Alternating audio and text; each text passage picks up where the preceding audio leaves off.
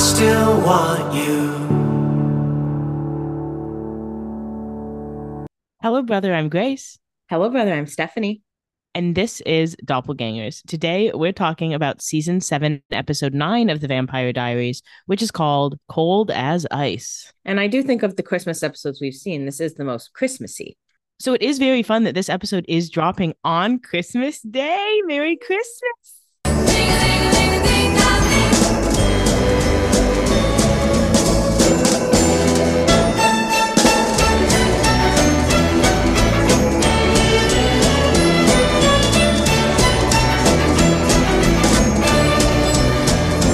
Synchronicity. But this is a good time to do some housekeeping, which is to say we will be taking next week off. There will not be a new episode next week. 1, to celebrate the holidays, but 2, because we are taking a very special trip to Covington, Georgia.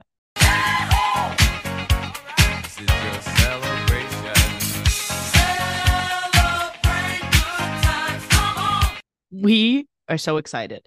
I'm thrilled. Can't wait to get my hands on a Mystic Grilled Chicken Club, if they do indeed sell that. I looked at the menu. I think they have turkey clubs, but I'll take it. But don't tell me it's turkey on the Instagram caption that says chicken. We do have t-shirts. We have matching outfits. If any of you are near Covington and want to do a little fan meetup, you're welcome to meet us there. We'll be there. Yeah, we'll be in Covington on New Year's Eve. What a way to end out 2023. A beautiful way to end the year. But we won't be releasing an episode because we'll be busy in Mystic Falls, looking for Stefan and Damon. Hunting down our boys. After this week, I don't really know if I want to look for Stefan, but yeah. Someone's got to. Someone has to care about him. Not me, though. Y'all be easy. A lot to get into on this magical Christmas day. But before we get into any of it, here's a quick ad. As always, I will start by reading the synopsis from Vampire Diaries Wiki. With the holidays in full swing, a search for Julian leads Damon and Stefan to a small town outside of Mystic Falls. Outside is like across the country. He got in a plane. He said it himself. I guess that's technically outside of Mystic Falls, but you know what you're saying there, and you know it's wrong. It's outside of Mystic Falls the same way Whitmore is outside of Mystic Falls, which is to say it's somewhere. Don't ask where. We actually don't know, and we won't be consistent about it. And we're not going to confirm it, because what's the point? While managing a holiday toy drive at Whitmore College, Bonnie seeks to help Nora, and the two strike up an unlikely friendship. I wish it was more. I know. Let's get another kiss in there from Miss Bonnie. Let's get these two kissing. They're so pretty. I've had enough of the straight couples. And let's get Nora away from Mary Louise, because Mary Louise is in the gutter right now, bitch. Yeah. The only reason we have to stand Mary Louise is because we're standing Nora. It's a contact stand. Yeah, it's a contact stand. But now she's losing me. No, sorry. Elsewhere, Caroline does her best to navigate her new life as a pregnant vampire, while Alaric grows concerned that the pregnancy is affecting her more than she's letting on. You think? I can't handle, how stupid it sounds, but navigating her new life as a pregnant vampire. This is what people who make fun of this show say, and I can't defend this. Look, I will defend the Vampire Diaries against pretty much anything, but when we get to season 7, it's like, if you are arguing to me that the show is bad because of season 7, you're not arguing in good faith, and you shouldn't be allowed to bring it up. No one is under the impression that this is a good season of this show. Yeah. Finally, after finding himself at odds with Damon, Stefan is forced to take matters into his own hands, setting off a tragic chain of events that leaves their lives changed forever. I wouldn't call that forced. I think he very much made that bad choice after bad choice. Yeah, this is just not great behavior from Stefan. What else is fucking surprising? I mean, come on. We open the episode, and you know it's about to be some bullshit, because not only are we 3 years from now, we're in Chicago. And one thing about Stefan, we know he has a place in Chicago. Yeah, his little sad sack cave is in Chicago.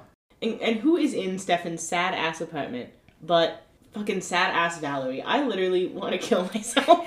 And from the start of seeing her, I'm like, okay, I feel like there's a chance they're going to make them kiss, but the whole time I'm like, no, don't.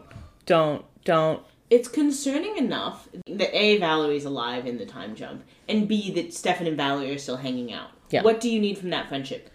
I really thought Valerie was going to be dead. I'm shocked she's alive. And frankly, I'll say this. There was a moment where I was like, oh, she's not alive. That was a glimpse into Stefan's life in the Phoenix Stone. But it said 3 years from now. So I only held on to that for a second. You gotta hope for something like that. Valerie says, Stefan, you can't go. And Stefan says, she has Damon and Caroline. And Valerie says, because she wants you. Valerie said, fuck those two. Valerie said, who the hell gives a fuck about Caroline anymore? Didn't you pick me? Valorie's like, have we been caring about Damon? Stefan says, okay, well then she's gonna get me. And I burned my Porsche, so I need to use borrow your car. Not beating the deadbeat boyfriend allegations. And we can assume that, Stefan's talking about that same lady who has been hunting everybody in 3 years. Yeah. Valerie says, I'm coming with you. That would be useful, actually. Yeah, actually, based off the events we watched today, maybe you guys should, if you have a common goal, both put some fucking work in. Valerie loves to just sit around and be like, when is Julian gonna die already? Like, she can't use an aneurysm spell and pull his heart out. I'm so confused why Valerie's not doing shit. Yeah. Like, nobody wants to work these days. It really is. She's like, Julian needs to die. Stefan, what's the fucking holdup? Julian needs to die. Stefan, can you do that? What's the ETA? Damon, you need to put some work in. Valerie, it's your fucking baby that started this whole bullshit. Like, get off your ass. Damon has literally no horse in this race except to be nice to his own fucking brother. Who is just dragging him all week this week for no reason, when Damon's right, by the way. Look, you guys know I'm a Stefan stan. I'm always going to defend Stefan, and I do have some ways to defend Stefan this week. I'll get into those. No, I don't have all these ways, but this is, I would say, probably the hardest time in the whole show to be a Stefan stan. Each episode worse than the last. I felt bad for you watching this, because I was like, this has to be so hard to be a Stefan girly watching him act like this. Not that Stefan hasn't done some bullshit that's hard to defend in the past, but damn, this week hurts. This is making a Stefan stan wish for Savannah. Literally. Savannah was nothing compared to this. Stefan says, no, you're not coming with me. He says, no, stay on your ass like usual, you bitch. And as soon as he says that, it's like, oh no, what's he gonna say next? And then he says, she already has 2 people I care about. I'm not gonna let her have a third. Oh no, no, no, no! Please tell me the third is someone else. Please tell me the third is Tyler. Valerie says, if anything happens to you, I will rain hell down on anyone responsible. Except I won't, because I have to get off my ass. I will rain hell on everyone responsible. Who comes to this apartment? I will tell the other guy who impregnated me to go kill them. Literally. Stefan smiles, and I don't smile. Like, just wipe that shit off your face, bitch. And he says, don't be so dramatic. And then they kiss. Gag. And I jump off a building. Gag derogatory. Gag derogatory. Stefan says, I'll be back before you know it. And he goes. And she's all sad because he's going to chase after the true love of his life, who, if last I checked, wasn't your ass, Valerie. Well, like, let's be honest. I'll be back before you know it. You want to jinx it a little more, Stefan? Like, if you don't die, Valerie's certainly going to die. A girl can dream. We go to the present. And finally. I know, finally. And then we are at the graveyard. And it's snowing. Cute. And the coffin walks in. And Stephanie said, Merry Christmas, Elena. I thought they were having a little Christmas celebration with their dear, dear friend Elena. And I said, no, that's the lady who died last week. That's the one who it would make sense to have a funeral for, you dumbass. The Salvatores are carrying a coffin to outside of the Salvatore crypt, where there's a hole. So they're not even putting her in the crypt. They're real for that. Mm-hmm. And Valerie and Nora are also there. Damon says, well, is this it? This is the whole funeral party? Because one thing about Damon, no one's having a heartfelt funeral. He's like, no, I'm going to actually ruin the vibes here, just like I ruined the vibes on her deathbed. He had to take time out of his day to be here. He's going to make it everyone else's problem. So he turns to Nora and he says, where's your girlfriend? And Nora says, yeah, that's not your concern. And Damon says, oh, trouble in paradise. And Stefan says, what about Julian? Where is he? Were you really going to kill Julian at Lily's funeral? Well, and do you think Julian would be dumb enough to come to Lily's funeral? Like, please. He doesn't like you guys. Nora says, I haven't heard from either of them in days. I sided with Lily, or did you forget? Valerie says, it's just us. Beau couldn't bring himself to say goodbye. Julie Plec, you will be dealt with for not letting Beau act his ass off at this funeral. They brought him in for the funeral, and they're like, Beau, you're pulling focus. we can't have you in this scene. You're stealing the show. You gotta get out of here. Because he was acting like the end of a Shakespeare play, and they were like, it's too serious to you. We can't afford to pay you if you're going to pull focus from all the characters we care about more. Literally. Damon says, I'm sure he just couldn't find the right words to say. Classic mute joke. Damon says, all right, let's get her done. And Stefan says, we should say something. And Damon says, no, I don't think we should. Damon says, I said what I had to say. You heard it. Nora says, yes, we should. So Nora steps forward to the coffin, and she says, when I was a girl, I loved my mother deeply. And she loved me too, until she found out about my little siphoning problem. If she only knew that was just one of the things that made me different. When she turned her back on me, I thought I'd never find that kind of love again. You proved me wrong. Thank you, Lily. Beautiful, beautiful speech. Very sweet. You know, as much as Lily is bullshit, she meant a lot to these people in a way, and it is heartwarming to see that. Yeah. So Nora steps away. Damon says, next. Valerie comes. And Valerie says, you knew me at my brightest and my darkest. Except not really my darkest, because I kept a secret from you for 100 years. Yeah, and she says, that ended up being your downfall. She says, no matter what my mood, you always saw the light in me. I seem to remember her disowning you. A couple weeks ago, in fact. Pretty conclusively and pretty suddenly. Yeah. I don't think she saw the light in you then. But, I mean, revisionist, I get it. You can't say mean shit on your deathbed. Well, it's a whole 100 years. That was a small little hiccup. Sure. In 100 years. Now, yes, it was one of the more recent hiccups, but still. She says, I'll miss you, Lily. And then she hands Stefan a little bouquet of tiny white flowers. And Stefan says, cream violets, and I boo. It's like, okay, let's not look so affected by it. Where's your fucking girlfriend? Yeah, we'll remember that cream violets were the flowers that Stefan thought cured tuberculosis. That he didn't get to his mother in time. So it is a very sweet gesture, but it is like, oh, you want me to support this couple? No. Julie Plec, you will have to drag me, kicking and screaming. And I will spit in your face at the end of it. I'm not shipping them. The only way I'm shipping that couple is if I'm inside the Phoenix Stone, because it's my hell. It's my hell. In my hell, I ship Stefan and Valerie and Caroline and Alaric. Yeah. And I think they should be endgame. Yeah. But I'm not in the Phoenix Stone. But that's the Phoenix Stone, and that's why I'm not going in there. Yeah. Valerie says, of course I remembered. Of course she remembered. She has no other fucking memories because she's been in a prison world and has no fucking friends. And the only thing she reads is that diary. That tiny little diary where they live in a house full of books. Yeah. How about Robinson Crusoe? How about Moby Dick? Stefan says thank you, and Valerie says, okay, we'll leave you two. And Nora and Valerie leave. And Damon says, well. And Stefan says, how many times do you get a second chance to deliver your mother's eulogy? And Stefan, look, I know you really want Damon to feel bad for what he said to Lily. I think it's foolish of you to expect him to make peace with, you know, her putting Elena in a coma right away. Mm-hmm. And I just think you shouldn't be forcing him to make a eulogy. If you want him to have a eulogy, redo the eulogy, that's fine. But you don't get to be shocked when it's mean. Because if he was mean to his mother on her deathbed, do you think the eulogy's gonna suddenly be nice? The eulogy a day later, mind you. Yeah, after he's been joking this whole fucking funeral, like, it's not gonna be a heartfelt eulogy. Damon says, that is a good point. How is this? Lily, you were a terrible mother when you were alive, and you were a terrible mother when you were dead. And he says, you're right. That does feel good. Now, and I know Damon was totally tanking the vibes at this funeral, but he was not going to say anything like that. But you made him say something, Stefan. What honestly did you expect him to say? Well, he let Nora and Valerie do their little speeches. He didn't heckle that. Mm-hmm. You said you have to give a eulogy, and he said, fine, I'll give a eulogy, but, you know, it's my speech. I'm going to say what I want. Be careful what you wish for. Damon leaves. And Stefan opens the coffin and looks at Annie wishing. Not at Annie wishing, at Lily. And he puts the flowers in her hands and says, I'm so sorry. I promise I'll make this right. And by the end of the episode, he'll make it right by, I guess, making his brother go to hell? Yeah, bringing him and his brother into hell. Gonna be a useful time. We go over to Skull Bar. It's all decorated for Christmas.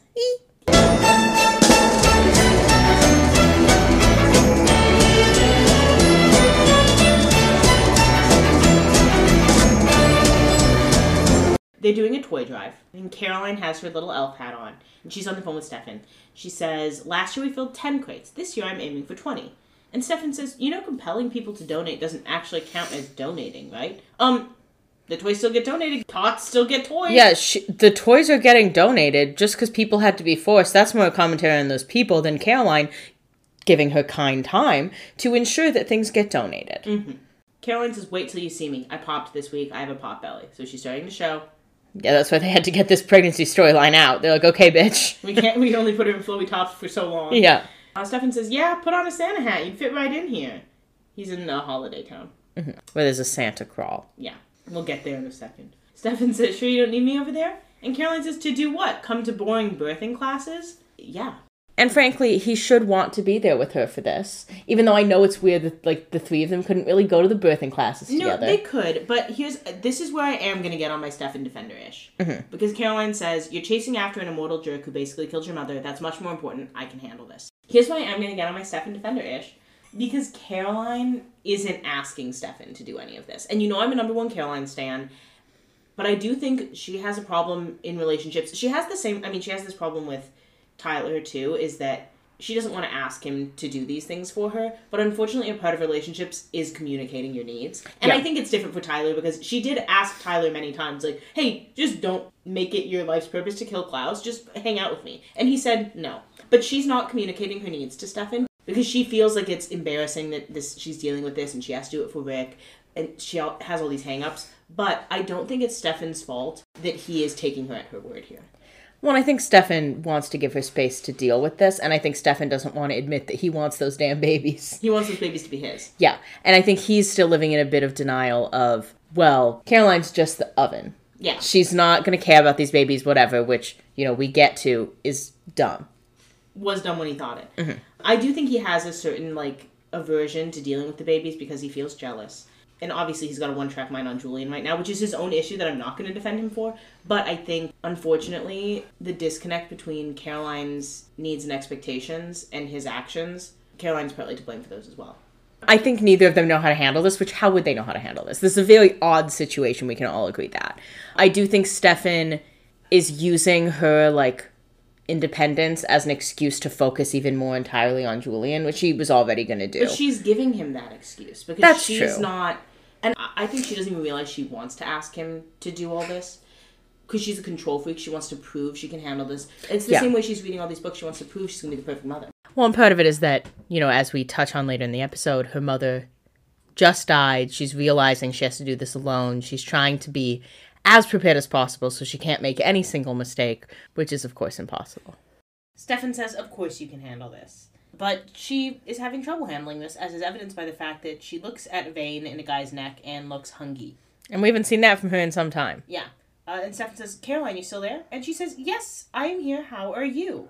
And again, this is, classic. She's, deflecting from her own thing, which I do think Stefan is being a less than attentive boyfriend. Let's say that. Yeah. But I do think that Caroline is stepping back to allow him time to figure this out. I think they're both, creating this distance. And it's not serving either of them.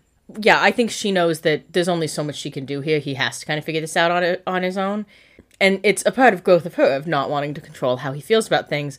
But Stefan, unfortunately, is still having trouble sorting through feelings. Well, and unfortunately, it's not she's trying to relinquish control a little too much. Mm-hmm. Because it's not controlling to say, hey, I need you to be here for me, rather than killing a guy for a girl you barely know. I would actually love you to come to the birthing class. Because plenty of birthing classes have people who are, groups of 3 who have weird, setups. And guess what? They're already talking shit about you at the birthing class. What's one more dude in the mix? And guess what?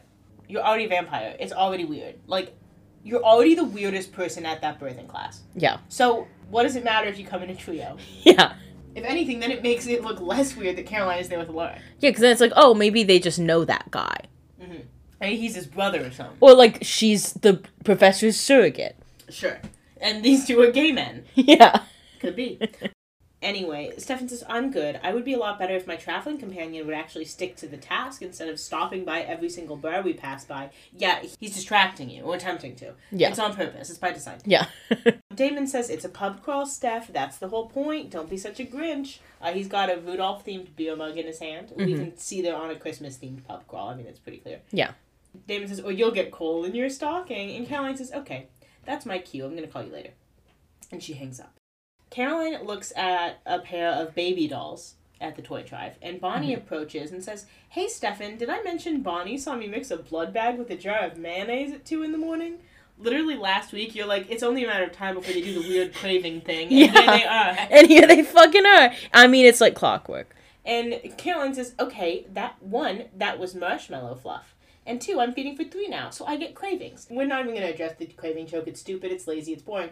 But I see the vision on Marshmallow Fluff. Yeah. I see the vision. That makes sense to me. And Ice and blood, yes, yuck. and she says it's Marshmallow Fluff. Like, you're making it sound stupid on purpose. Like, come on.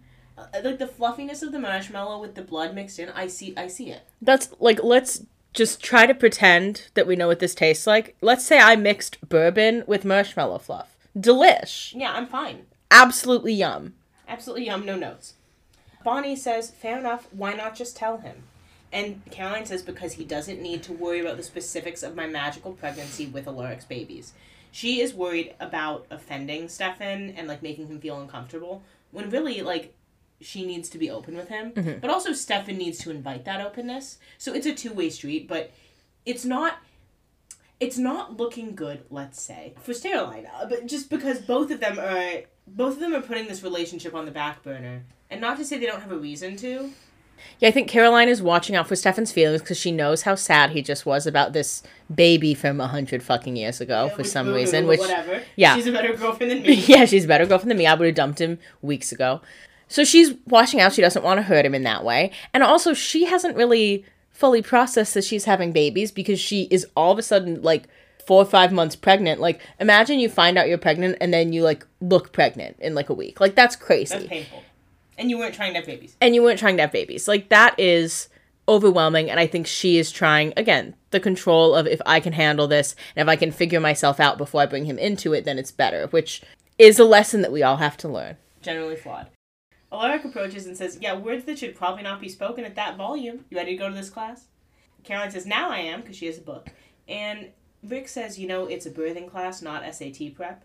She just gives him a look, because it is a class at the end of the day. Like, I'm so sorry I'm taking the preparation of having your fucking children seriously. Yeah, the way I would be like, shut the fuck up. But you don't have to come, you creepy. And this just pisses me off, because now it's like, oh, so we're going to have scenes together that's like you're engaged already. Awesome. Yeah. I don't even have time to warm up to this. Well, you can tell now that Julie Plec is like, okay, you guys have to get on board with this. We're going to start doing scenes with them. It's like, no. Can we please not? Do we have to? Caroline says to Bonnie, she says, are you sure you can handle this on your own? And Bonnie says, if you can handle all this while pregnant, I can handle a fraction of it while not. Go to your class. Caroline hands Rick some papers and says, this was the least graphic one I could find. Study up. And they go. Mm-hmm. Then we go over to the holiday bar crawl that Stefan and Damon are at. We know later the town there, it is called Sunbury. Damon says, so what's it going to be? Uncle Stefan? Unky Steffi? Oh, I got it. Creepy dude who hangs out with mom who's not dad. And then Stefan says, well, the thing is, she's not their mom. Now, Stefan. Damon sums up my response to that better than I ever could. That he says, come on, it's Caroline. You think she's going to turn those kids over to a functioning alcoholic with no supervision? And I mean, it's the point. Because even though they're not technically Caroline's, those kids don't have a mom. Yeah. And Caroline is a deeply empathetic, caring person. It's not a big reach to see where this is going. And Stefan knows that's where it's going. Well, and also not for nothing, Caroline is immortal. So even if she doesn't want to spend her whole life being a mother, she can do this until the kids die and still have a whole life ahead of her. Yeah. So it's not like Rick would be asking a lot. Yeah.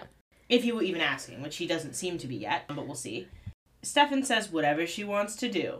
Oh, but he does have an opinion, I'm sure. Not like he'll say it. Well, it's like, well, do you know what she wants to do? Have you talked to her about this? Which, again, it is a two-way street. Both of them are closing off this conversation. But, like, Stefan, she is going through, I would say, a more tumultuous situation with this. So maybe you should be the one to reach out and check in a little more aggressively. Yeah, that would be ideal. Damon says, so diplomatic. You're going to make an amazing not father. It's kind of your thing, isn't it? Now this cuts a little deep. Yeah, Stefan says, what's that, Damon? And Damon says, just barely not being a father. Now, listen. Again, Stefan is in the wrong a lot this week. Damon, Stefan made it really clear to you that it was hard for him to tell you that he was having a baby because you'd make fun of it and make glib jokes. And what are we doing here, Damon? Yeah. We're making a glib little joke. I think maybe you need to be a little bit kinder to Stefan's plight here. Like, you can make jokes about a lot of bullshit he's pulling this week, but maybe let's leave this one off the table for now. Not here. Stefan says, in these last few weeks, your jokes, they've gotten quite sad. these last few weeks. Damon's like, bitch, I'm sad.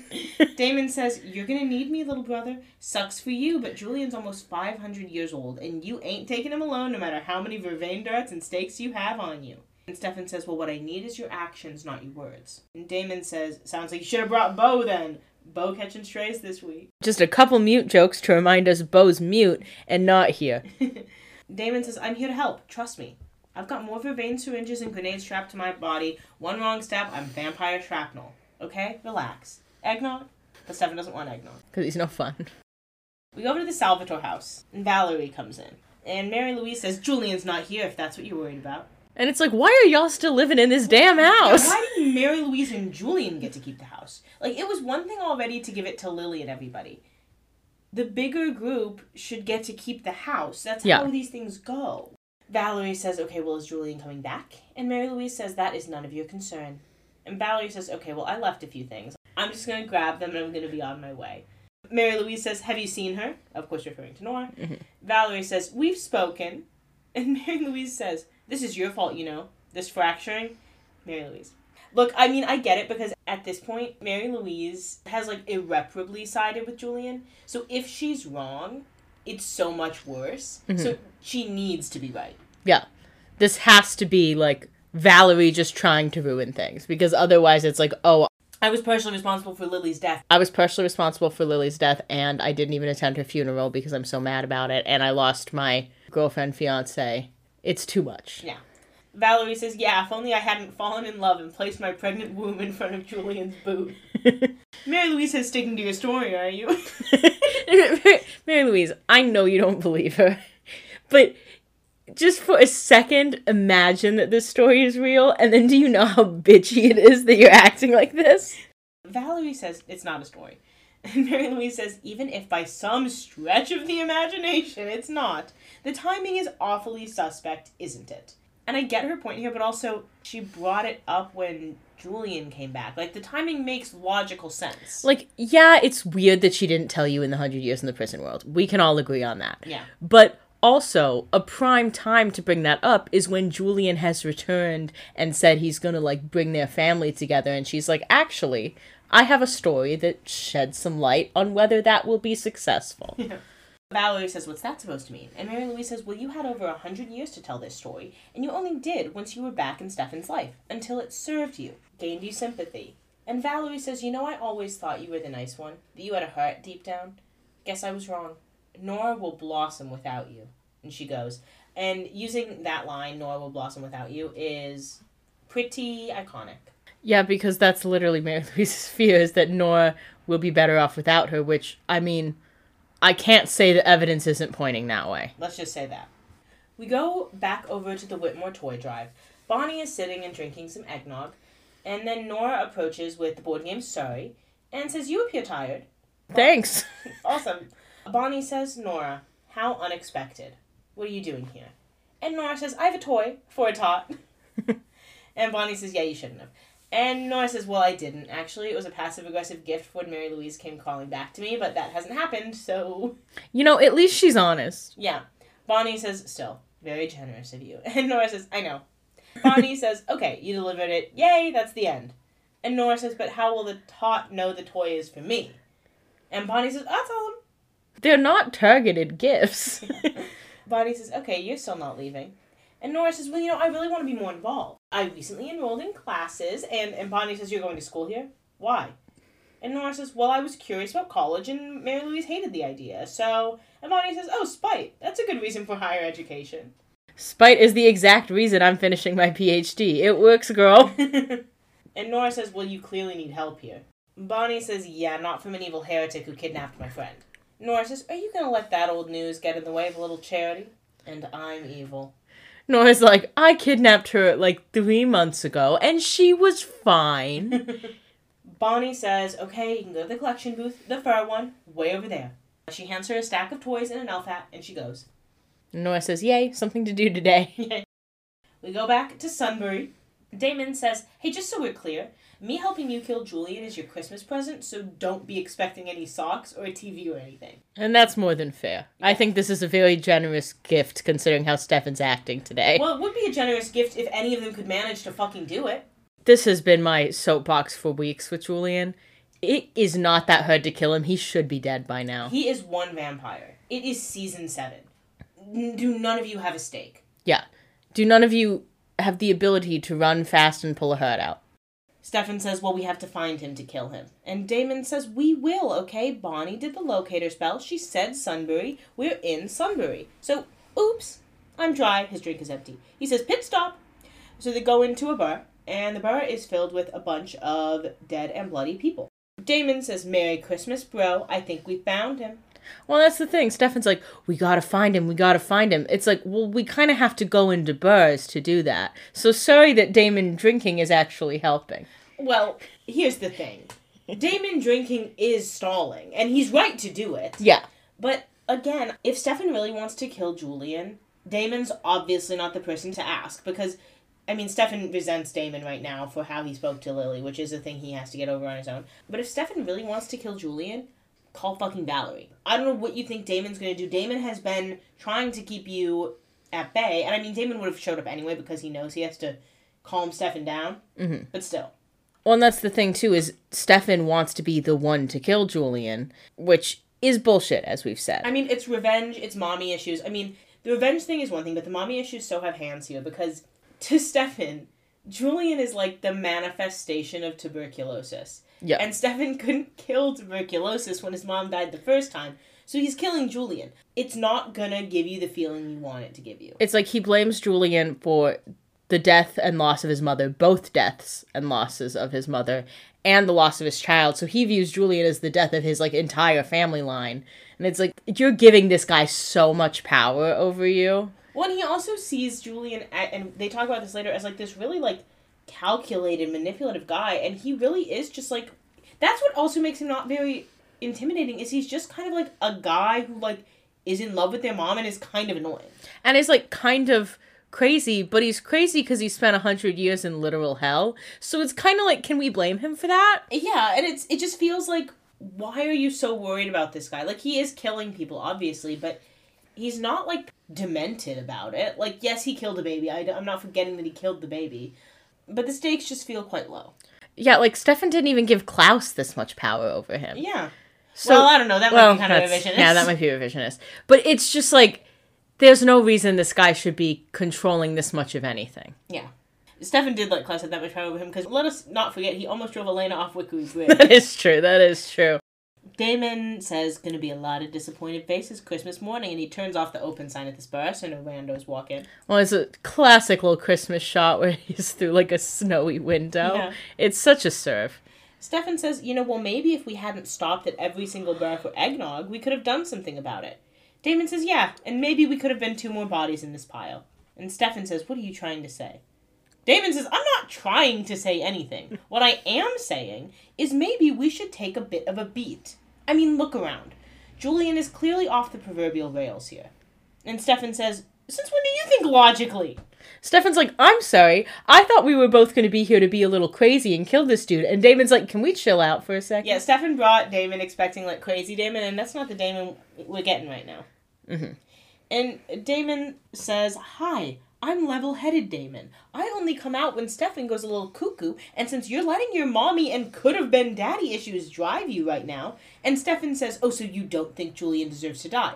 Not the point he was saying. Not what he was saying, but he was saying, you need to reevaluate why we're doing this, because you're off the reservation a bit here, brother. And do you know how bad you have to be for me to start being the voice of reason? Because Damon knows, he's like, I don't like being the voice of reason. I like to be the fun one who's drunk on the bar crawl, and you're losing it right now.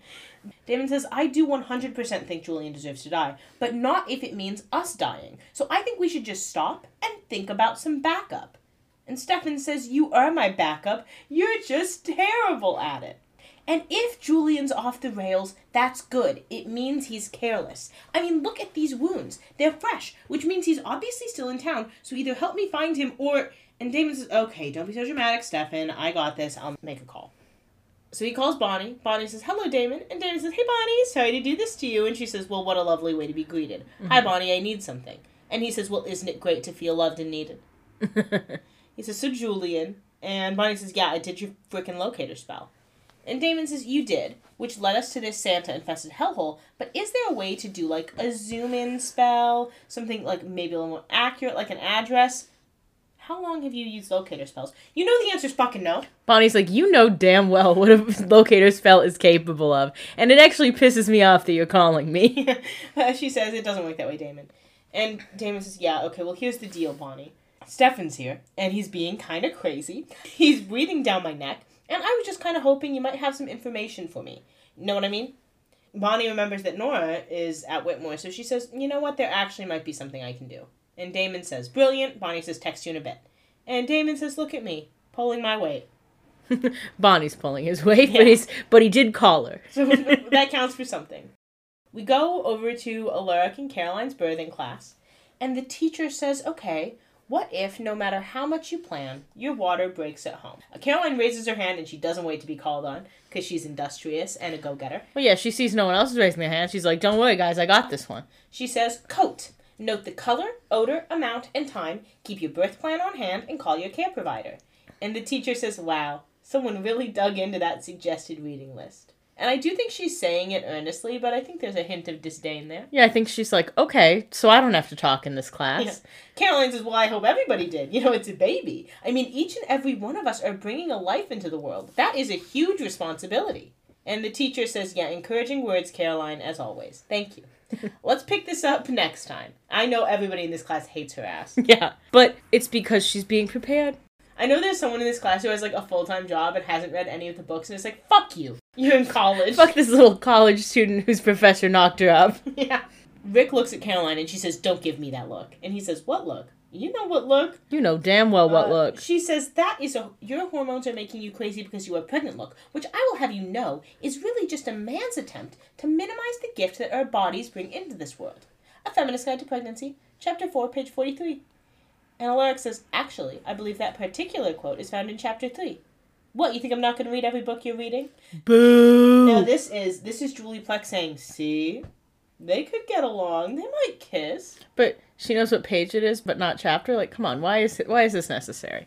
I get why they're doing this, because, I mean, I don't get why they are making them engaged. I mean, obviously. I do to create conflict, whatever. I get, though, that they have to create some kind of connection for us to be anywhere near on board. Yeah, they have to build this up, because or else there's a big no, which it was already a big no, and it's going to remain a big no for me, but maybe this convinces someone. Yeah. Caroline eavesdrops on a woman across the room who says, isn't he a professor at Whitmore? And then some guy says, yeah, and she's a student. That is me and my husband in the back. But it's also funny because, like, you know he's a professor at Whitmore. I get. Plenty of people would know that. How do you know that she's a student at Whitmore? They are eagle-eyed. They're eagle-eyed. Rick says, oh, is everything okay? And Caroline says, yeah, it's just that my vampire hearing is working a little too well lately. Then we hear the conversation again, and the woman says, what do you want to bet she's doing really well in his class? And the man laughs. Do you realize he's an occult studies professor? I bet everybody's doing well in his class. Joke's on you. Everybody's doing really well in his class. He's an alcoholic who's not grading shit. And also, she's a theater major. Rick says, uh-oh, because he can see Caroline's, upset. Mm-hmm. And Caroline says, no, it's okay. They're just having a difficult time with the subtle realities of the 21st century. The subtle realities of the 21st century being age gap relationships. Okay, Ezra fits. Well, like, not only an age gap relationship, but like a teacher-student relationship. I wouldn't call that subtle. She says, where families come in all shapes and sizes. I think I should explain it to them. And her fangs and veins appear. And she says that I have a boyfriend, and well, he may not be the father. And Rick says, hey, Caroline, your eyes. She calms down, and she says, sorry, it's just hormones. And then she goes, girl, it ain't just hormones. Yeah, hormones are making you very angry and want to bite people? I don't know. I don't know about that. We go back over to the toy drive. Some guy gives Nora, like, a couple sticker books. And she says, that's your gift? Stickers? Did you stop at the gas station on the way over or fish them from the rubbish? The guy goes because he's like, no, she clocked me. Yeah, I'm being kind of a dick here. He doesn't say anything. He doesn't nod. He doesn't shake his head. He's like, well, you have the stickers. That's what I came here to do. He says, well, I'll see myself out. I'm going to go get a drink. I'm going to go get some eggnog. Bonnie comes up and says, Professor Dowling or Mercus? And Nora says, excuse me? And Bonnie says, you're taking freshman English, right? Who's your professor? Please tell me it's Dowling and not Mercus. And Nora says, I can deal with difficult people. And Bonnie says, I know you can, which is why I'm saying take Dowling. I don't want Professor Marcus to end up dead. And she says, I'm joking, kinda. Hee hee. And Nora's like, wow, friendship. Friendship. Bonnie offers a mug, and Nora says, let me guess, hot cocoa and vervain. And Bonnie says, close, it's bourbon. Bonnie says, I'm not playing around with that bullshit. I need to get drunk today. Yeah. Bonnie says, I'm sorry I was harsh earlier. I heard you listened to Valerie and sided with Lily against Julian. I mean, you must be attempting to turn over a new leaf, and you clearly don't have anyone else. And Nora says, oh, lovely, a pity friend. That is just what I wanted. And Bonnie says, look, college can be lonely and terrible, or it can be fun. A pity friend is still a friend. Nora says, what do you need from me? Bonnie says, excuse me?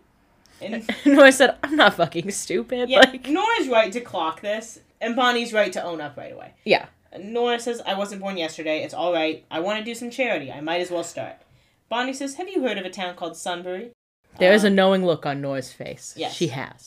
So we go over to Sunbury. The Salvatores are just sitting at this bar and drinking. Like, okay, we need to pick if we're moving forward or not. Both of you, by the way. Yeah. Because now we're just sitting here and drinking like nothing else is going on. Yeah, so Stefan, now you're suddenly not mad at Damon stopping for eggnog at every bar. And Damon, all of a sudden, you're fine with just waiting around and maybe running into Julian. Didn't you want to stall him today? Stefan says, hey, so when do you think this denial phase of yours is going to come to an end? What makes you think he's going to answer that in any meaningful way, Stefan? Be honest. Yeah, he's in a denial phase, which means he doesn't think he's in a denial phase. So for him, not gonna end. Yeah. Because it's not a phase, and a phase he's not in can't end. So true. Damon says, what are you waiting for, Stefan? A breakdown? A teary, emotional, I'm sorry, it's all my fault? That's exactly what Stefan's waiting for. Stefan's like, well, yes. That would do. Damon says, you're going to be waiting a long time, bro. And Stefan says, yeah, I just sort of refuse to believe that you care so little about your own flesh and blood. And Damon says, and why is that? You know, death doesn't erase all the crappy things she did, Stefan. If anything, it makes me care about her even less. Before we get into this same argument that we've already had 10 times, and honestly is no more interesting each time than the last, there's a little bit of a crash, and who stumbles in the door but Julian? So Julian spots them, he says, oh, hello, boys. And me personally, run over, rip the heart out. Yeah, what? Why do I need to hear his whole little drunken monologue? Yeah, I don't understand why they don't kill him right away. He says, if you'll just pardon me a moment, and he's looking at bodies, and Stefan says, hey, what you doing? And Julian says, well, I seem to have misplaced my cellular telephone. Boo. You know it's called cell phone. Like, it's been like a month now that you've been out. You can say cell phone. Julian says, these things have a way of just jumping out of your hand and just scurrying off. And he finds it, says, oh, stop looking. They weren't looking. We didn't move. He says, here it is. And Damon says, well, I feel stupid. And he says to Stefan, don't you feel stupid? See, because Stefan and I thought you had some really great maniacal plan, but it turns out you're just a drunk sorority girl who ruins everyone's night by losing her cell phone. Gagged. But again, now that you've realized he's just drunk and lost his phone, let's pull out his heart. Yeah, let's stake him. I just don't know why we're sitting around talking. Like, and we know, even if you don't want to stake him right away, even if you have to have some little fucking speech, you guys have said you have a ton of vervain darts. Shoot him with the darts. And I understand it's a TV show and we need to get to the end of the episode. And who else is going to stab these two with the sword, whatever, But why are we not just killing him immediately? I mean, Connor Jordan was smarter, tougher, harder to kill than Julian in every conceivable way. I can't think of a villain who was easier to kill than Julian. Yeah, except maybe, like, the Tomb vampires, who were just playing vampires. And even them, they were, like, older, but... But at least them, they, like, were moving around and made it hard to kill them. Well, yeah, anyone who was harder to kill, like, Catherine was the same age as Julian. And she was hard to kill, but that was more her personality than her physicality. Yeah. Like, and Julian is not, he's not tricky, he's not wily. There's no excuse for it. It's just laziness. It's just nobody wants to work these days. That's what it is. It really is, like, I think he is literally the easiest one we've ever had to kill. But somehow taking the longest. He's, in a better season of the show, he would have been a one episode arc. Yes. Julian says, well, it has been a rough few weeks for all of us, I suppose, after what we went through. And Stefan says, who the hell is we? Which is what I said too. Absolutely. Julian says, well, you lost your mother, and I lost the love of my life. And Stefan says, well, she meant nothing to you. And Julian breaks a glass and says, she meant everything to me. We don't, again, the back and forth, kill him. Julian says, sorry. Oh, yes. And then he pulls out the sword with the Phoenix Stone in it, so it's complete now. Mm-hmm. Chekhov's Phoenix Stone sword. Julian says, do you remember this sword? When you drove it through my chest? You didn't quite have all the pieces together, though, did you? Literally. See, when a vampire is stabbed through the heart with the completed sword, it acts as a magical conduit, transferring their spirit into this particularly nasty stone. Of course, he's talking about the Phoenix Stone. He says the purpose of the stone is to punish vampires, like you boys. Every sin you've committed goes into creating your own little personal hell. I spent 100 years trapped inside. 100 years, and Lily saved me, and for the briefest of moments, I had her back in my life. She was the only thing that kept the madness of the stone at bay. The only thing that kept me sane. And Damon says, that was you sane. Someone had to say it. And I get that that's supposed to be like, oh, now he's threatening, because he was so threatening before, but actually he's worse. He never threatened me. Yeah. I was never worried. I mean, that was more of a dig in my mind that I was like, that was you sane? Like, you already made no damn sense. I think that's how it reads, but I think what the writers are trying to go for is like, ooh, he's extra scary now. Is everyone shaking? And here's what I'll say. The Phoenix Stone, now that's a fucking prison world. Yeah. Gemini's, that's looking easy. And, Stefan and Damon have both been through their own thing. One might call the safe underwater a prison world of sorts. Yeah. But with Damon going to the prison world and the Phoenix Stone, how many types of hell can you experience? Literally. Julian says, it was me sane. But now, and then he turns away from them, pull his fucking heart out. Literally, his back is to you, reach in and pull it out while he's turned away. It's so simple. I just don't understand why Stefan and Damon aren't doing that. They are known to be good at killing people. They are known to be relatively smart. They're known to be, conflicted if it's someone they care about or who can give them something. But there's no reason either of them want Julian alive at all. And that's the thing. We understand as a show, you have to keep this guy alive for the storyline that you're planning, but you do have to make it believable that they're not immediately killing him. Exactly. Julian says, these have been dark days for me. Okay. Uh-huh. We go back over to Whitmore. Bonnie is talking to Nora, and she says, so they followed him to Wrigley Park, Old Saybrook, and finally Sunbury. And Nora says, yeah, they need to leave immediately. Julian is not one who enjoys solitude. Those towns are places he used to live. Here's my thing. I understand that this is there's people with him. Turns out to be kind of a nothing bit of a threat. But it would make more sense if this were, these are all places he lived. He has families here that he's, cultivated these families, and then maybe he's a family annihilator of some sort. He keeps a family until they're no longer of use to him, or he has families everywhere that he's manipulating, and he's this master, puppet master, whatever. Then at least that would be interesting and he'd be scary. Yeah. But it's just these people he kind of knows. Just these people we're kind of friends. Hey, great to reunite with my friends. It's the same as a person being hey, hit me up when you're in my city. Yeah, literally. Well, it's when Lexi would come to town and hang out with Stefan. Yeah. Okay, I'm glad you're friends, but it's not. And I'm sure your friends will, defend you, but these friends mostly seem, A, here to drink, and B, one of them is brand new. So he's I don't know you from Adam. So what horse do any of these friends have in this race to kill Stefan and Damon? They don't seem eager to do it. Yeah. No one makes a move toward killing anyone in this bar at all, actually. So in Sunbury, Julian is still talking with his back turned to them and says, then I remembered what my old life looks like. And Damon gets a text from Bonnie that says, Julian's not alone, run. And Damon, shows it to Stefan. And then Julian turns back and says, and I realized, it was a good life. I was surrounded by the people I cared about. My friends. Some people come in. Mind you, okay, so these people didn't save you from the stone, so good fucking friends. Yeah. Julian counts the 4 of them, and he, laughs, ha-ha, 5 of us against 2 of you, and I, get that they're outnumbered, and I do think that, if it were to be a fight, Stefan and Damon would lose, but it's not, It's not a blowout, Yes, it would take some work. Yeah, don't get me wrong, the group of 5 probably has the leg up, but it's not impossible.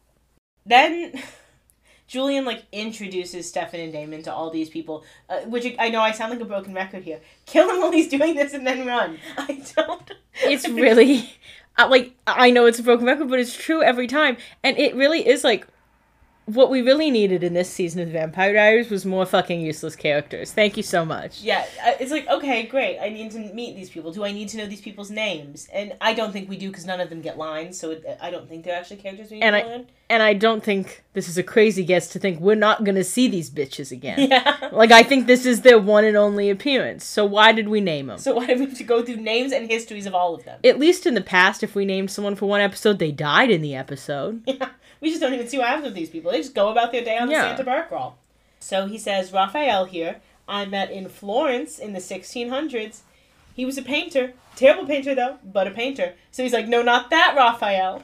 Raphael's like, oh, fuck me then. Like, I painted you something for your birthday, asshole. And then he goes to the next girl, who he calls Dirty Robin. You can just call her Robin. Come on. He says, I found her in a convent in Massachusetts in 1802, was it? She loved those nuns. What is it about Julian that the lesbians flock to? It's because he looks like a butch lesbian. It's simple. He says, Seth over there. Seth? You just picked names out of a hat. I'm convinced the writers just were like, oh, can I put my kid's name in? Yeah. And then someone's daughter's named Robin. Like, did we have to call her Dirty Robin? Anyway, Seth, Julian says, I rescued you from a claim jumper in California during the gold rush. I will say, though, Seth, very hot and sexy and an interesting backstory. Yeah. And Shi-Win, I met you last week, actually, in Portland. Now, he's like, I don't know if I really want to be on this side. When did he have time to go to Portland? I think we're meant to believe that Sunbury is, like, by Portland. Okay, sure. And so it was, like, on his way. Sure. But it is interesting that he just met this guy. I mean, I guess he's sired, so whatever. I wouldn't have read that he was sired. Oh, yeah, maybe he was just a vampire that he ran into. I thought maybe Julian turned him, but why am I assuming that? He could have. He could have. But it's funny that Julian just met this guy, and he's like, no, you want to come to Sunbury with me? And the guy's like, I have nothing else to do. He's like, oh, yeah, I love a Santa Bar crawl. And he's like, wait, I didn't know there was, like, a revenge plot against you. I thought we were getting eggnog. Yeah. Which I don't know what I signed up for exactly. You seem a little crazy, actually. And you keep talking about being in a stone, which I thought was a bit, but... I thought you were saying you were stoned. Yeah. But I don't think that's what you were saying anymore. And so now I'm thinking you don't sell weed? Which means I'm going to start being a lot less nice, because I was really just hoping for a good discount on an eighth, if I'm serious. So what did I follow you to Sunbury for? You picked up no tabs, you don't have a debit card. And you're carrying this weird-ass sword with you, which feels uncomfortable to me. It's Christmas themed, we're not doing a Christmas thing. And I actually kind of miss my family now that it's the holidays. Anyway, Julian says, now I know you two have been following me for quite some time. I hope it wasn't for nefarious reasons. And Stefan says, well, that depends. Is killing you nefarious? Because he's like, I'm just not doing this with you. Yeah. Damon says, okay, guys, listen. I am sure we all miss Lily. Well, most of you. I mean, those 4 people, they're like, who the fuck is Lily? These 4 people are like, we're just hanging out. Damon says, you guys in particular, but I'm sure wherever she is, she's looking up and thinking, I wish those boys wouldn't fight. And Stefan says, I'm not going anywhere. And Julian says, good. And Damon says, okay, fine. Plan B. Booze-soaked flammable costumes. So Damon sets off a couple of vervain grenades. They catch fire on the dead bodies, and he and Stefan vampire run away. Mm-hmm. Not enough fire to catch any of these vampires that are there, but, you know, it gets them out. Yeah. We go over to a hospital where Nora and Bonnie are passing out the donated toys. And a little girl says, can I have one of the boy toys? And Nora says, of course you can. You can be anything you want. Don't let society tell you differently. The girl said, just give me the Hot Wheels and go. And then Nora hands her a football, and she's like, can I get the fucking remote control car? Like, I see the good toys in there. Don't give me a football. I'm in the hospital. Not this butch. Actually, the girl grabs the football. She does.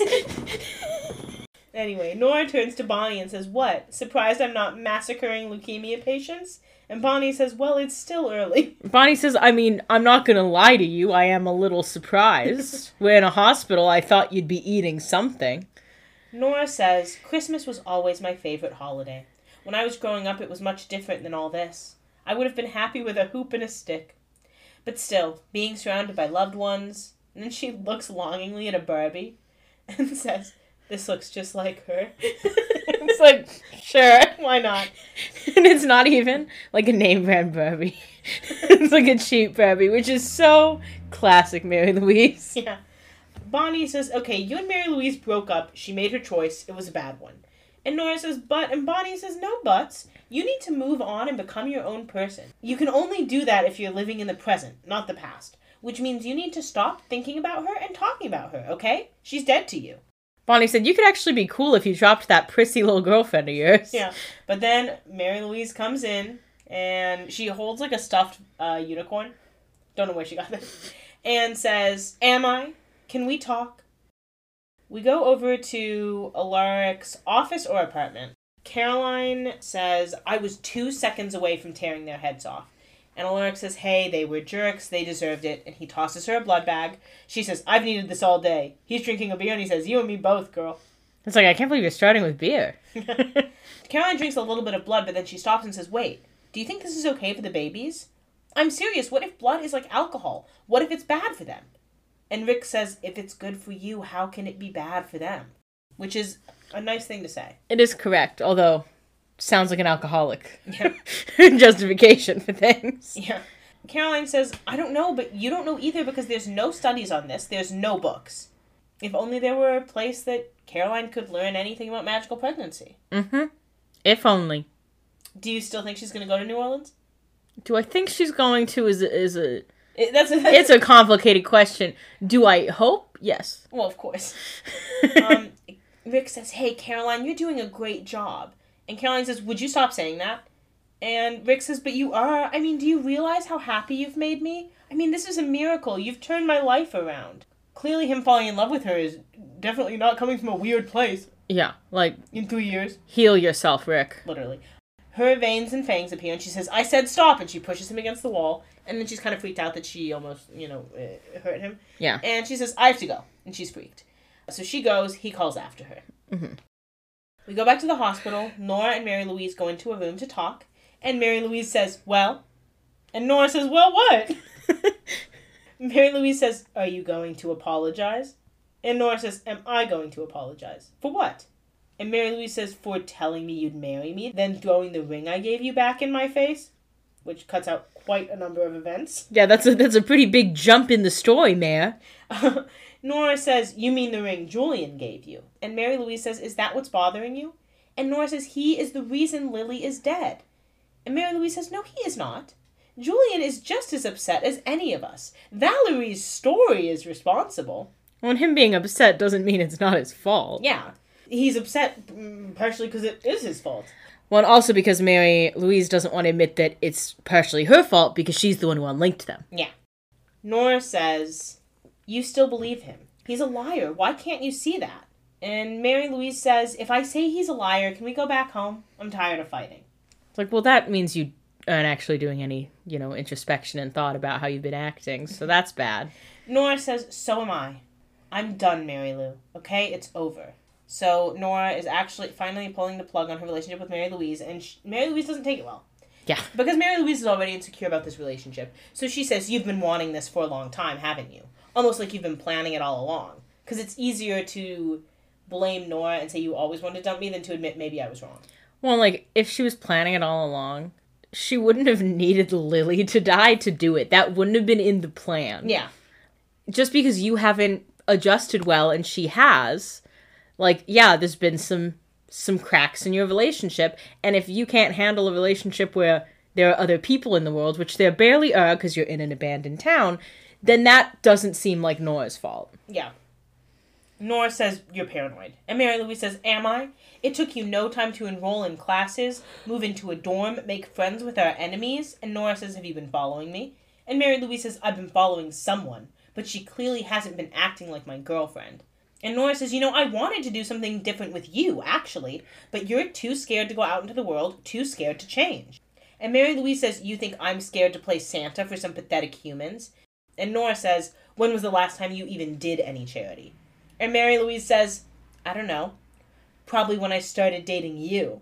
And then she gives her a stuffed horse and goes. And unfortunately for Nora, you set her up too well for that. Mary Louise ate a little bit. It is a gag. It's definitely meant to make her feel bad, and it's definitely not true. Yeah, because let's be serious, if anyone was doing charity, it was Nora. Also, it was the 1900s. Like, it wasn't quite so easy to find other lesbians. Yeah. I imagine. Yeah, so there was no charity. They, were lucky they found a lesbian who they liked. Yeah, they were lucky they found each other. Mm-hmm. But it's over now. Sorry. We go back over to Sunbury, and Stefan says, okay, so we reload, figure out a way to separate him from his friends, and Damon says, no, we are not doing any such thing. We're going to get in the car and go home. Damon said, no, this is over.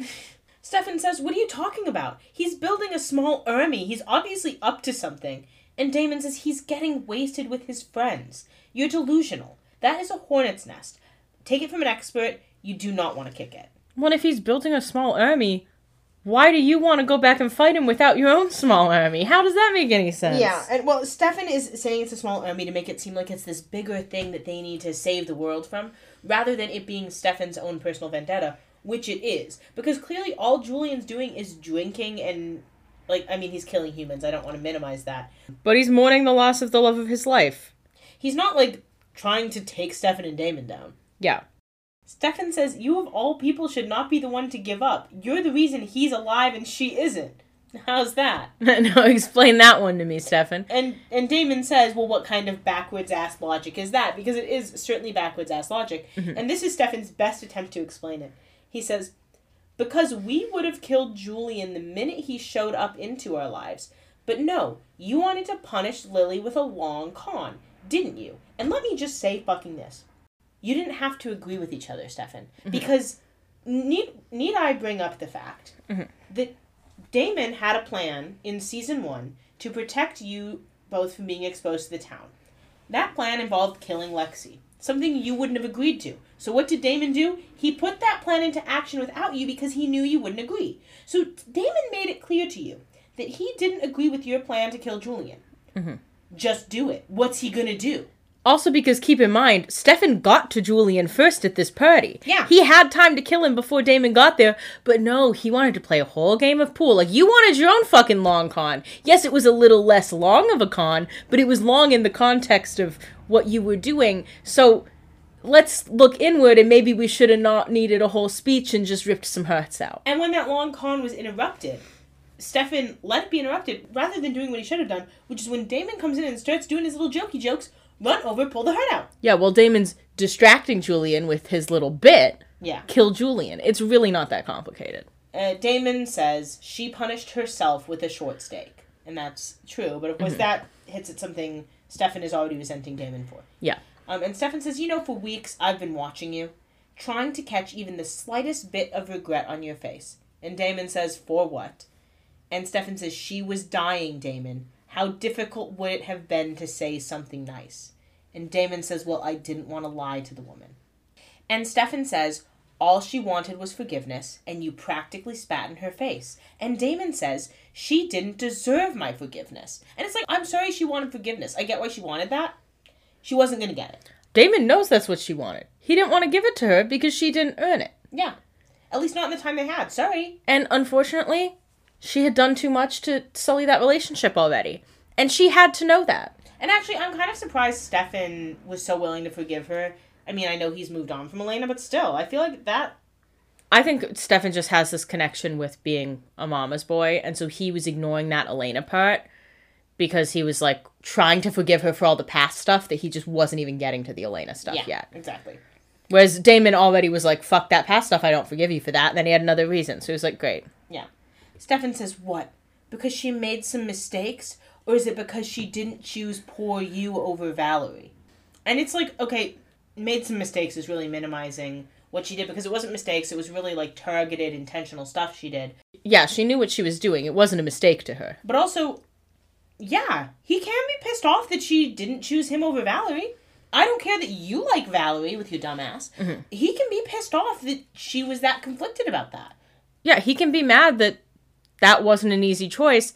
And also, it's not Damon's fault that she didn't choose either of them and she chose to stab herself. Yeah.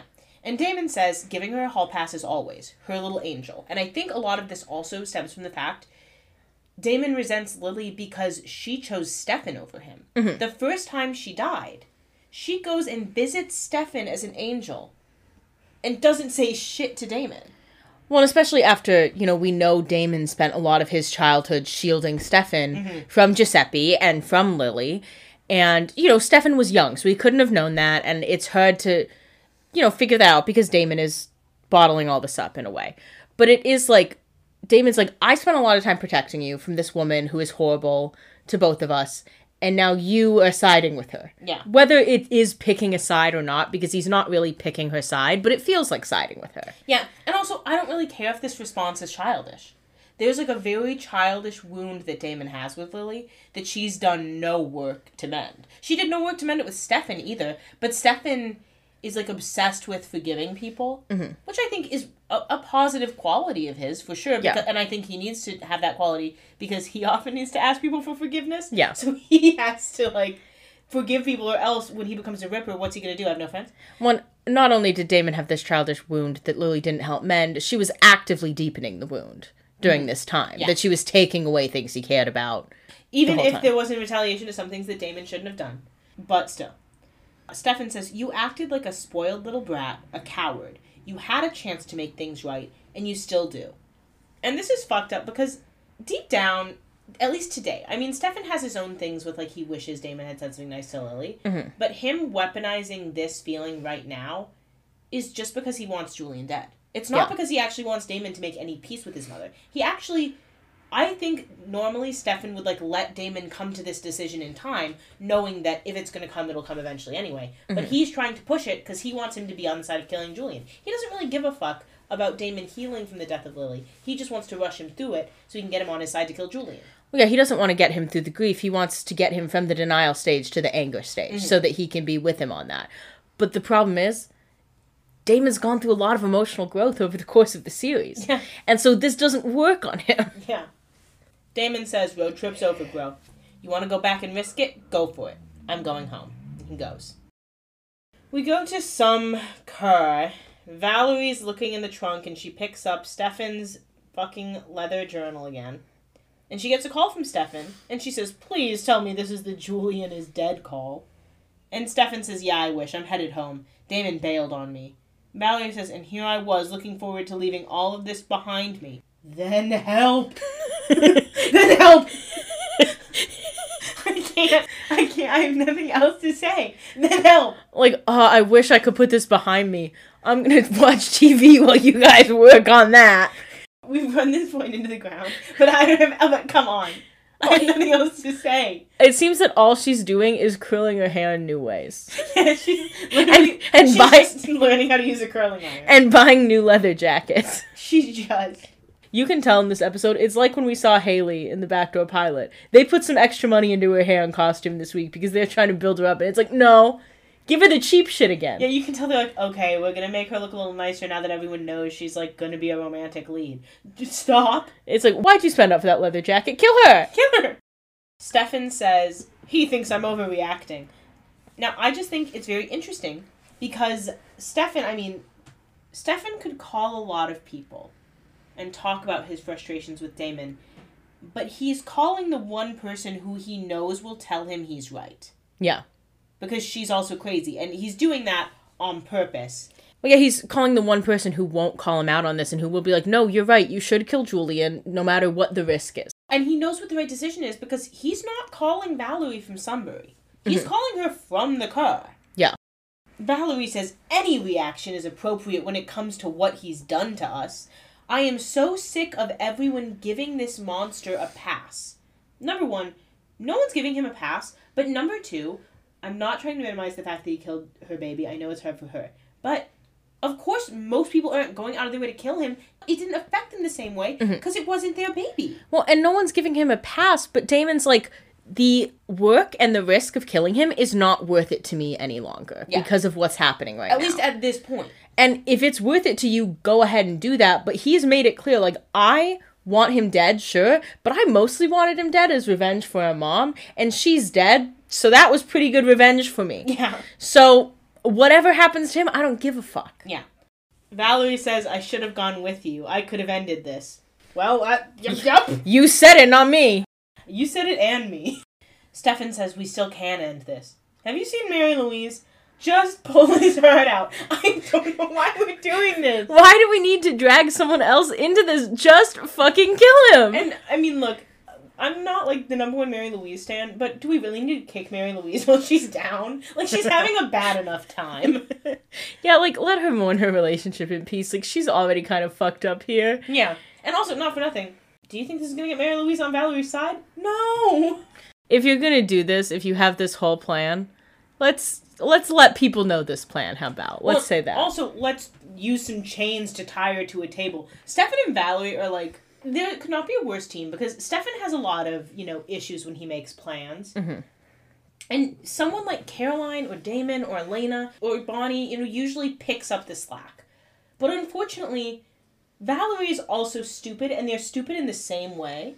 See, and I don't think Stefan realizes how much slack people pick up in plans because it's picked up by so many different hands in different ways. So in his mind, every plan ends up working, but it's because someone else who he's teamed up with has done all the shit he didn't do. And in this one, he's like, well, it's going to work out like it always does.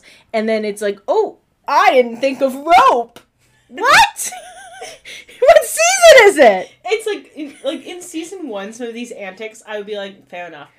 It is season 7. You've dealt with so much worse than one vampire. Like, I'm sorry, Julian has about as much threat potential as Trevor.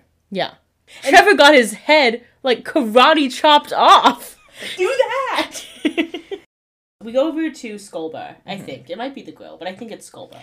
Mary Louise is drinking, and she shouts out, I've been here all day. You'd think that would earn me better service. The place looks closed. Well, I think the bartenders left her there. And you know what earns you good service? A tip, but I'm sure you're not doing that. Yeah. Stefan says, I think you've had enough. Of you? Mary Louise says, you have no idea how poor your timing is. And Stefan says, you sure about that? You look like you could use a friend. Things with Nora didn't quite work out, did they? And Mary Louise says, I would hold your tongue if you value its existence. And Stefan says, and I would not make threats when there's a cloaked heretic behind you. And then Valerie appears. She was Invisiquaid. What else is fucking new with these people? Like, why not just Invisiquaid Stefan and have him knock her out? Like, why did we need the whole speech? Well, why do we need a speech? Why not just walk in and stab her? She's drunk. She's not fighting. Valerie appears. She stabs Mary Louise in the neck with vervain and says, payback's a bitch.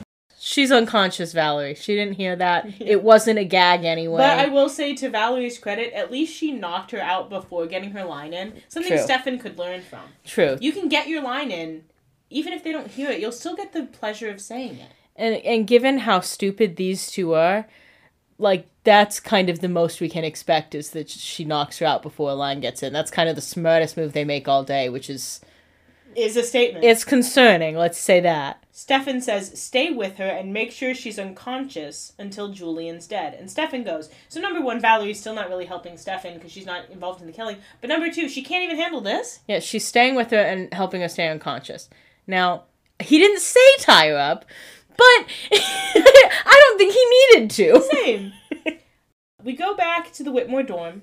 Nora is in there when Bonnie comes in.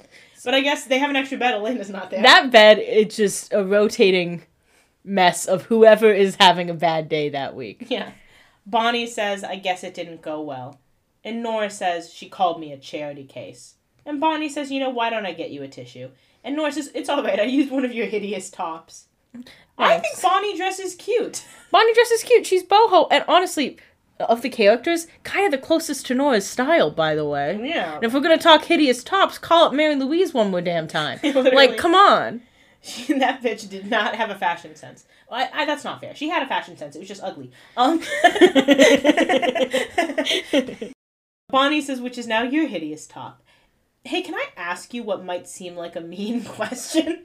Might as well. Nora says, fire away. It's not like I'm in a fragile state or anything. And Bonnie says, cool. Bonnie says, awesome. What do you see in her, aside from the fact that she looks like a blonde Angelina Jolie? And it's like, okay, queen. You have something to tell me, Bonnie?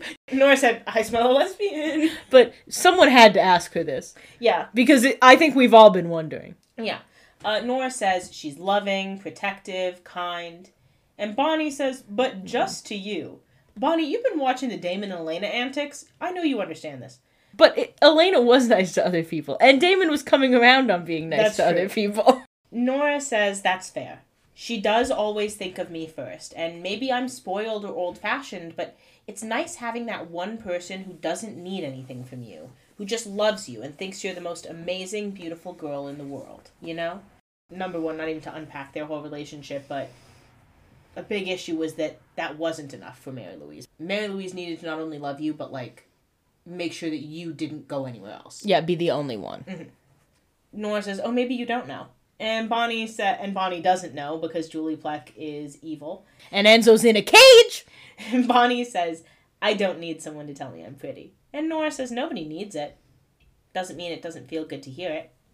And then they look at each other, and it really looks like they're about to kiss. I really thought they were going to.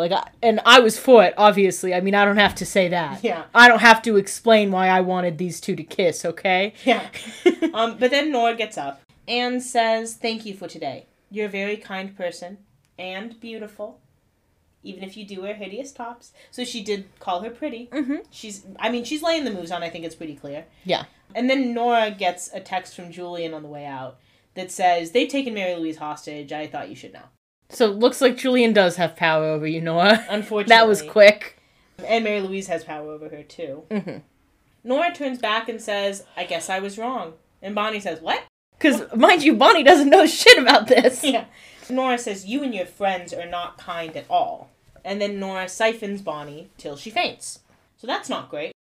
We go over to the Salvatore house. Damon is finally settling in there. He said, "You know what? Enough of this. This is getting out of hand. I'm taking this house back." And he's right. Yeah, he said, finally enough of you seem to be kind of moving on out that I think I can just settle in here again.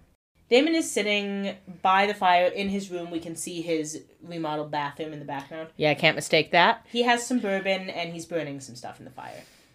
And it's like Lily's clothes and stuff. Mm-hmm. Julian enters and says, "I'm sure there were places that would have loved those as a donation." Damon says, "Back so soon?" And Julian says, "Tends to happen when I'm threatened. Where is she?" Damon says, "Not exactly sure who she is." Julian says, "Don't play dumb. I got your brother's text. I was told to come alone. I'm here. Where is Mary Louise?" So Damon puts the pieces together and says, "Oh, Stefan kidnapped Mary Louise? Ballsy."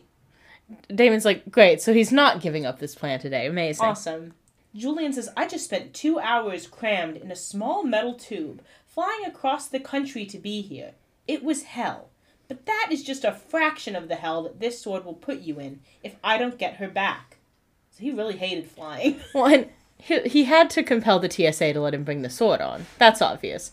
But he didn't compel to get to first class. I don't think he even knew first class existed. That's I don't true. think he's been on a plane before. Yeah, he probably just said, let me on that plane, and just took the first seat. Well, he said, "Let me on that metal tube." I don't think he even knows it's called a plane. Yeah. So, let's walk that back. Damon says, "Look, okay, you and I, we got no beef. You didn't kill my baby. I don't blame you for Lily's death. It's her own stupid fault." And Julian says, "Kindly do not speak that way about your mother." And Damon says, "Let's just stick with Lily. Mother's incidental." Julian says, "Right. I forgot. You don't care about your mother. Look at you not caring as you burn her clothes, attempting to erase every trace of her existence." Look, he got it. You can be a bad villain and still get a gag in. He ate that one little thing. Damon says, "I needed space in my closet. For your t-shirts, please." Nice save, Damon. Not. Julian says, "See, I always knew that her love for you would get her killed. It was toxic." That's a weird conclusion. Because what really got her killed was you forcing her to prove her love for one kid over the other. Yeah. Seems like it was you, Julian, which I guess he's not ready to deal with that. Yeah. Damon says, "No, her love for me was not toxic. It was non-existent." And Julian says, "Well, it's easier for you to think that way, isn't it? Because then you don't have to take any responsibility for her death." And Damon says, "She killed herself." Damon said, "I'm not the one who put the stake in. She made that dumb choice alone." Julian says, "Because she couldn't turn her back on you." And Damon says, "That's funny, because I would have had no problem turning mine on her." Julian pushes him and says, "I don't know what your hell will be, but I hope she's there." Stefan enters and pushes Julian off Damon to get the sword away, and then Julian Vampire runs away. Yeah, he pushes him off. So you made contact with his body, but not enough to kill him. Another interesting choice. Another major failure from Stefan. We go over to the cemetery. Caroline is visiting her mom's grave with a wreath. And she says, "Hi, Mom." It's very beautiful and sad. Mm-hmm. She says, "I just realized this is going to be my first Christmas without you. That sucks." Well, that's a rough one to be without her, too. She says, "I still got you something. 2 somethings, actually. I will spare you the details of how, because, honestly, I'm sick of talking about it. But it's happening. I'm pregnant. I'm not going to give you the specifics because this is pretty much my only line every episode is exposition about how this happened." Yeah, it seems like I got pregnant as an actress, which is my right to do, and now that's my entire character's personality, which seems like a flaw in the writing, but I guess there are too many other flaws in the writing to address before this. What can I do? Caroline says, "I used to picture us having this conversation. It looked different, obviously. I was a human, carrying my own kids, and you were alive." I know they're not mine, but they're still my responsibility, you know? And I have to do this right. And I have no idea what I'm doing. And all I want to do is sit on our kitchen counter while you burn our dinner and ask you a million questions. God, I miss you. I'm emotional. It's snowing. It's beautiful. I always get sad for Miss Caroline. It is beautiful. And I do think Stefan, unfortunately, does win the Worst Boyfriend Ever award because it doesn't take a genius to, like, connect the dots that not only is Caroline dealing with this whole pregnancy thing, which is its own thing, but it's right after her mother died. Mm-hmm. And Stefan being so obsessed with his mommy issues should maybe, like, be aware of that. And I get that then Caroline doesn't want to put it on him, so she kind of keeps it to herself. But it's not doing good. But even without, like, the pregnancy, the Julian stuff, whatever, this is her first Christmas without her mom, and essentially her first Christmas with really no living family. Yeah. And for Stefan to be so focused on himself that he doesn't even think about that is definitely concerning. And as I've been saying, and maybe this is just my Stefan Defender-ish, trying to find an excuse, I think this writing is totally out of character for Stefan. Oh, absolutely. Especially the way Stefan was so deeply involved when it came to Liz's death. He would not bring this up. He would not be aware of this. And so it just pisses me off. Well, that's the thing. I can understand being mad at Julian because of this baby thing. I know I'm already undercutting it by calling it this baby thing. But we're tired of it. But I'm tired of it. And even with all that, like, a real accurate read on Stefan, if Stefan lost his mom, he would want to be with someone who can talk through losing their mom. He's being so vindictive and so focused on killing Julian and getting Damon to be mad and kill Julian and getting Damon to admit his faults. Yeah. Like, Stefan would want to be like, what do I do without my mom? How do I deal with this? And like, oh my God, this is what Caroline's feeling. Like, how's Caroline doing? Like, this is, how do we build family now? Like, all these questions that I think Stefan would be asking instead of being like, I need to kill this dude. No, I need to kill this dude. What's Valerie up to? I hate you. Yeah, I do think it's a fault in the writing, to be sure. Yeah. I think they're struggling with what to make the central story without Elena. Mm-hmm. And I think they're doing this Stefan, Damon, and Lily thing. And I think the problem is including Lily. I think they really need to focus on Stefan and Damon. Well, I think even if they're going to include Lily, I mean, we've said this so many times. It's just they did not know what they were doing with Lily.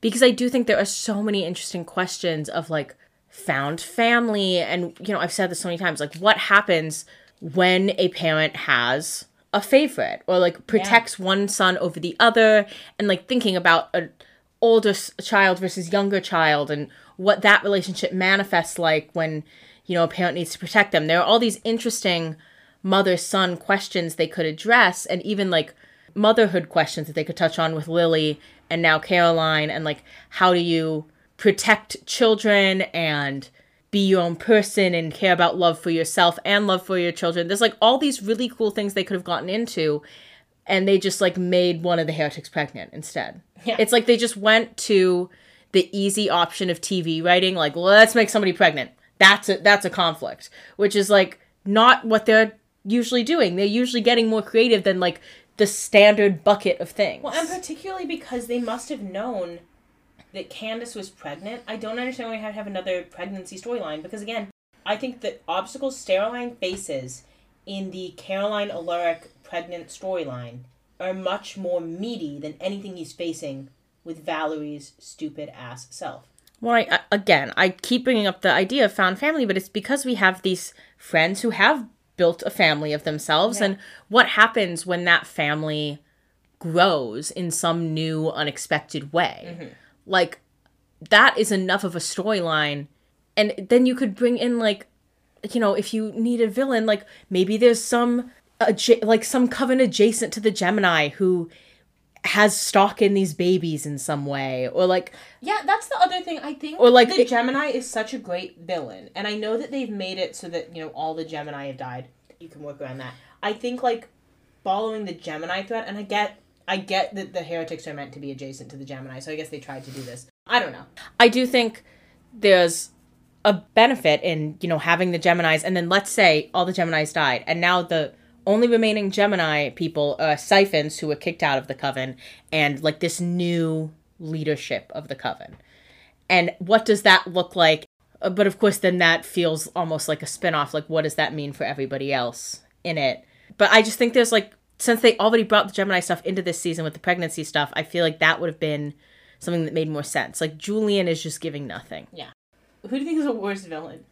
Julian or Marcos? I've been having this in my head because when I was like, oh, there's no one easier to kill, there's no worse villain, I was like, the only one in competition for any of this is Marcos. But at least Marcos had like a big group of people who were on his side, and at least they could do an aneurysm spell. Julian can't even do a fucking aneurysm spell. Like, at least they could do magic, and at least, like, there was the doppelganger interest. Well, at least Marcos, here's the thing, and again, not to be on my Travelers Defender-ish, because it's the last place I want to be, but at least the Travelers had a goal. Now, did their goal make any sense? No. No. But they had it, and they worked towards it, and they succeeded in some way or another. Julian doesn't even have a goal except in reaction to Stefan and Damon.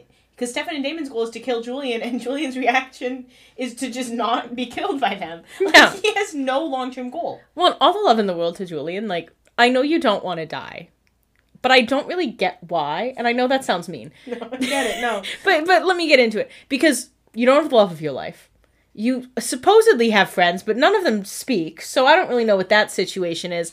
And you have to know, no matter what afterlife you end up in, it's gonna be better than the Phoenix Stone. Yeah. Even if you go to hell, at least it's vague hell and not your own personally built hell. I just feel like, at this point, why be alive? Why not kill yourself, Julian? Let's call it. We go over to the Salvatore house. Stefan and Damon come downstairs and Julian is there. And Stefan says, oh, we kind of thought you ran away. Yeah. And Julian says, in my own house? Not your house. Ooh, who told you that? He says, I'm twice your age. I can take both of you. Well, good thing there's two of us, bitch. Like, Damon says, you can certainly try. And he will, and unfortunately he will succeed. yeah. Damon throws a vase. Julian blocks it. They fight. Julian kind of gets the best of Damon. He breaks Damon's arm and then headbutts him. Mm-hmm. Headbutts him a few times. Yeah. Julian loves to headbutt people. It's like, Damon, start kicking, buddy. Yeah. Julian holds the sword up to Damon and says, I would have killed you on sight if it weren't for your mother. I respected her. And he, hits Damon. Mm-hmm. You should have killed him on sight then, Julian. I don't know what else to say. Stefan fights a little bit. He throws, a stake into Julian's neck and says, clearly the feeling wasn't mutual. And then Julian stakes Stefan in the stomach with wood. Mm-hmm. And Damon says, Stefan. And then Julian stabs Damon with the Phoenix Stone sword. In the heart, it appears. And Stefan says, no, but we can see, the Phoenix Stone, it's moving. It's swirling. It's sucking the soul out of him. And Damon looks at Stefan, sadly, I sacrificed myself for you, brother. And then Damon passes out. Julian says, now I'll run. And he goes. And he takes the sword. Mm-hmm. And Stefan says, Damon, now what did we learn, Stefan? Yeah, let's take a second to learn our lesson from this. And then start thinking a little bit, because he still has the sword. So what makes us think this is over, Stefan? We go over to, the Whitmore Hospital or something, where Valerie is, sitting with Mary Louise's unconscious body. Mary Louise is just laying on a table. No chains, no nothing. Valerie is, distanced from her, so it's girl, I don't know what you think you're doing. Yeah, Valerie turns her back to her. Yeah, Valerie turns her back, to look at that same fuck-ass journal. And then she hears a door open, and Valerie says, oh, who's there? And she, looks out a little bit, she turns back, and surprise, surprise, Mary Louise is gone. Thanks a lot, Valerie. Useless once again. Fucking stupid. So you finally help with the plan you can't even keep the captive in. That's, the easiest part of the plan. Yeah. We go back over to the Salvatore house. Stefan sits on the floor with Damon's body, and Caroline comes in and says, oh my god. They love to make Caroline walk in on one of these boys dead and be like, oh my god. Stefan says, Damon wanted me to let it go. I should have let it go. I couldn't. Yeah, you pretty much summed it up perfectly. Yeah, I learned that one just a little too late. Caroline says, she was your mom, Stefan. And if you think it's easy to let something like that go, take it from a girl who just got back from her mom's grave. It's not. And I get why Caroline is like, oh, this must be about his mother. A, because she just got back from her mom's grave. And B, because that's what Stefan is basically implying to her. But it's not about his fucking mom. Yeah, and Stefan knows that because he's like, well, it's actually about Julian and Valerie. And so now this is looking a little vindictive in a way that wasn't necessary. Now that I'm really thinking about it. Yeah. She sits with him and she says, okay, let's figure out a way to save your brother. A spooky arrangement of Silent Night starts playing because it is a Christmas episode. Merry Christmas. A spooky arrangement of Silent Night is gonna hit every time. It's always gonna be the vibes. It's always gonna be like, ooh, what's going on? It is a Silent Night. So true. And I think Silent Night is more classic, so I think when they did Oh Come All Ye Faithful with Klaus, it's like, ooh, creative. But this one, it's like, we gotta do this. You get it. Yeah. And it is a Silent Night, because Damon shut the fuck up, finally. Yeah. I'm kidding. I don't want him to ever shut up. But you get it. No, but the joke played. We go over to Whitmore, and Bonnie is passed out on the ground. She gets a call from Caroline, and she starts to come to. Mm-hmm. At the Salvador house, Caroline says she is not answering. We need to call Valerie. Stefan, and Stefan is still looking at Damon. He says he's not going to make it in there. And Caroline says, yes, he will. And Stefan says, that stone is punishment for every bad thing you've ever done. This is Damon. I don't even want to know what he's going through. And even when he says this, I'm like, if it's punishment for every bad thing he's ever done, Stefan, you better hope you don't get your ass in that stone. Yeah. Because you certainly can't handle it. Yeah. We get a little sneak peek into what we can assume is Damon's Phoenix Stone hell, because he's in the middle of the Civil War. He's got his 1864 hair, and he is wearing a Confederate uniform. Mm-hmm. And he's laying on the ground. He's got a wound in his chest. Mm-hmm. And there's explosions and stuff. You know, Silent Night's playing. You got it. You get the vibes. Yeah, they get to do a little period piece for a bit there. Mm-hmm. We go over to the Salvatore house, and Caroline says, hey, he can survive this. And then Nora appears. She was in Visicoid, because you know they're going to be in Visicoid. Mm-hmm. She says, even if he can, he'll be different. And then we can see that she has the sword. So, hey, let's all be a little bit more reactive here. Yeah. Stefan, wear those vampire reflexes, babe. Yeah. Nora says, just like you. And then she stabs Stefan with the sword. Mm-hmm. We can see the Phoenix Stone do its magic. She leaves the sword in him, and she runs away. Mm-hmm. And that is where we end the episode. So, do you think we will see both Stefan and Damon's personal hells? Yes. What are your expectations for those hells? I mean, we've seen a little bit of Damon's already, and we don't know how, narrative or linear they are. So let's just hear what your expectations are. Yeah, so when Damon went in, I was like, well, this is going to be hard to do this without Elena, because Nina's not on the show. I'm guessing they'll show us some old clips of, like, him killing Jeremy, or of him doing something bad, but I think they'll focus more on these older times, just for ease of storyline. I think Stefan, it's Ripper Monterey time, baby.